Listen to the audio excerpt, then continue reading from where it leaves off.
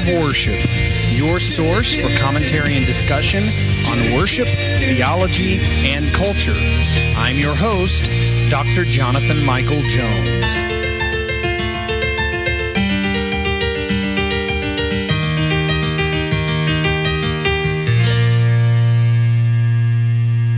Hello and welcome to the Act of Worship podcast. This is Dr. Jonathan Michael Jones. Thank you for joining me today. We are going to be in Psalm 110. And Psalm 110 is a short psalm, but there is a lot here. I'll just give you some information on Psalm 110. It is a Psalm of David, and I would refer to it as a royal psalm or a kingship psalm. But there can be no doubt that this psalm looks forward to Christ. Jesus himself cites it to show that David knew that its ultimate fulfillment would come with one who is greater than he. So, for example, Mark 12:35 through 37. It says, "And Jesus taught in the temple, he said, 'How can the scribes say that the Christ is the son of David?' David himself and the Holy Spirit declared, 'The Lord said to my Lord, sit at my right hand until I put your enemies under your feet.' David himself calls him Lord. So how is he his son?" And the great throng heard him gladly. So, even before Christ's coming, a prophetic messianic interpretation of the psalm was well known among Jewish interpreters. But, like all the other royal psalms, Psalm 110 does address the time in which it was first composed. It is likely that this was a song that was sung at the time of the coronation of the king. And so this composition seems to have been written after David defeated Jebus. Now you might think, what is Jebus, or who is Jebus? That is the city of Jerusalem. I don't want to get into too much history on this, but often cities in the Bible, their names would reflect who was the current conqueror. So Jebus, prior to David, belonged to Jerusalem, belonged to the Jebusites, and so it went by the name of Jebus. You can read about the biblical account of when David conquered Jebus and conquered the city of Jerusalem, and it became Jerusalem. Probably in the around 1000, shortly after 1000 before Christ, and so it was a long time ago, but it was about 1,000 years before Christ. But it was referred to as Jebus before it was Jerusalem, before David and his army conquered it. And so this psalm here could have been used during the coronation of the king, and it celebrates his victory and his enthronement in that city, explaining why he inherits the royal priesthood of Melchizedek. It even mentions the name Melchizedek. And so this psalm really focuses on two divine oracles. The first shows the close but subordinate relationship that the human king bears to the divine king, to God himself. And New Testament writers cite this oracle to demonstrate that Jesus' post-resurrection glory and to point to the struggle between God and the spiritual powers of evil. But the second oracle is appointed the king as priest, but it's a special kind of priest, as opposed to the hereditary Aaronic priesthood. In other words, the lineage of Aaron. This priesthood is descended from Melchizedek, whose mysterious origins really are related to Jesus Christ, the great high priest. And so you've got a lot going on here in Psalm 110. 7 verses, but there's a lot here. Let me read it, and then we'll get into as much breaking down of this psalm as we can. "The Lord says to my Lord, sit at my right hand until I make your enemies your footstool. The Lord sends forth from Zion your mighty scepter. Rule in the midst of your enemies. Your people will offer themselves freely on the day of your power in holy garments. From the womb of the morning, the dew of your youth will be yours. The Lord has sworn and will not change his mind. You are a priest forever after the order of Melchizedek. The Lord is at your right hand. He will surely shatter kings on the day of his wrath. He will execute judgment among the nations, filling them with corpses. He will shatter chiefs over the wide earth. He will drink from the brook by the way. Therefore, he will lift up his head. So let's get into this. This first verse, really, there's a lot here. It says, the Lord says to my Lord, sit at my right hand. The word Lord, as the translators indicate with the use of small capital letters, this is God's name, Yahweh.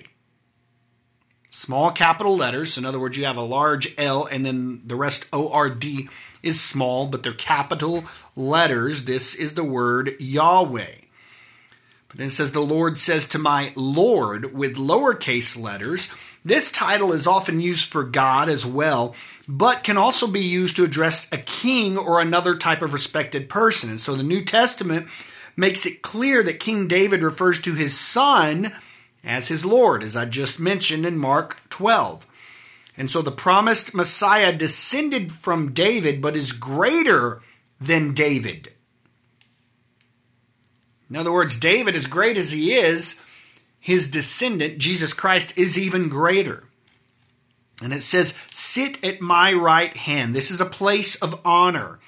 After his resurrection, Jesus was exalted to the right hand of God in heaven. And it says, until I make your enemies your footstool. In the Old Testament, they were physical, flesh and blood enemies of Israel. And so in the New Testament, the battle is intensified as Jesus fights against the invisible cosmic powers of evil. Then in verse 2, the Lord sends forth from Zion. In other words, God will enlarge the king's authority. And it says, your mighty scepter, a common symbol of governmental power and authority. And then in verse 3, from the womb of the morning, the dew of your youth will be yours. This is a difficult phrase in Hebrew. The image compares the dew that appears suddenly during the night and is present in the morning with the eager and mysterious appearance of the king's troops. And so, yes, this is a royal song, but also focuses on the royal responsibilities, that of the leader of an army. Verse 4. The Lord has sworn and will not change his mind. You are a priest forever after the order of Melchizedek.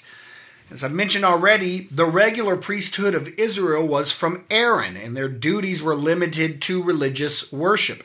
But little really is known about Melchizedek. There's a little bit in Genesis, but it appears that he combined the functions of king and priest, which you don't see in Scripture, except for in this case. And David also combined these functions to an extent. Jesus Christ, however, is both king and priest, and I'll add one more, he is also prophet. You do not see anyone in Scripture that is prophet, priest, and king, but you see Jesus Christ holding all three responsibilities. So Jesus Christ is both king and priest, but he is not descended from the line of Aaron.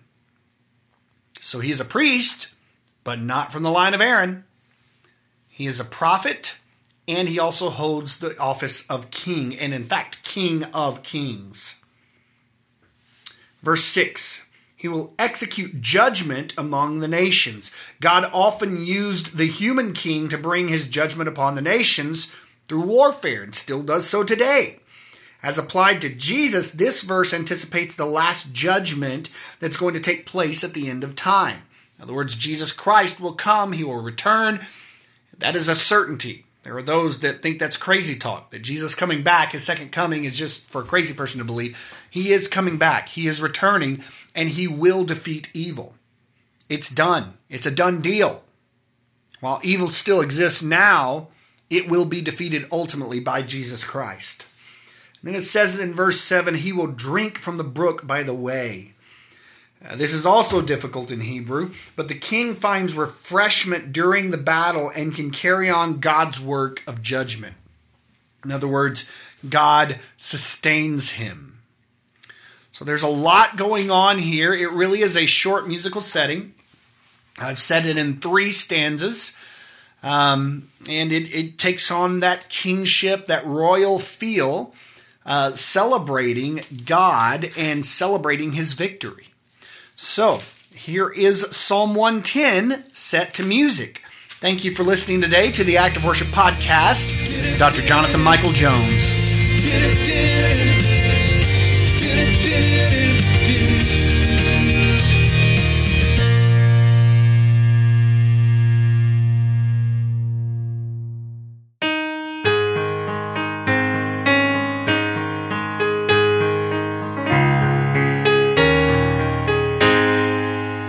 The Lord has spoken to my Lord, sit here at my right hand, until I make your foes a stool on which your feet may stand.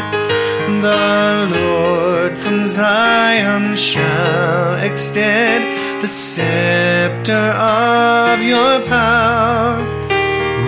All surrounding enemies and be their conqueror. When you display your mighty power, your people come to you. At dawn, arrayed in holiness, your youth appear like dew.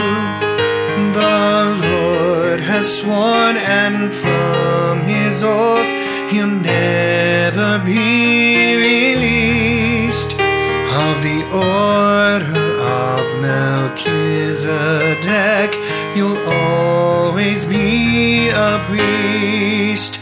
The Lord at your right hand will strike earth's rulers in his wrath. Among the nations he will judge, the slain will fill his path. In many lands he'll crush their kings, his wrath will be their dread. And from the wayside brook he'll drink, in victory lift the head.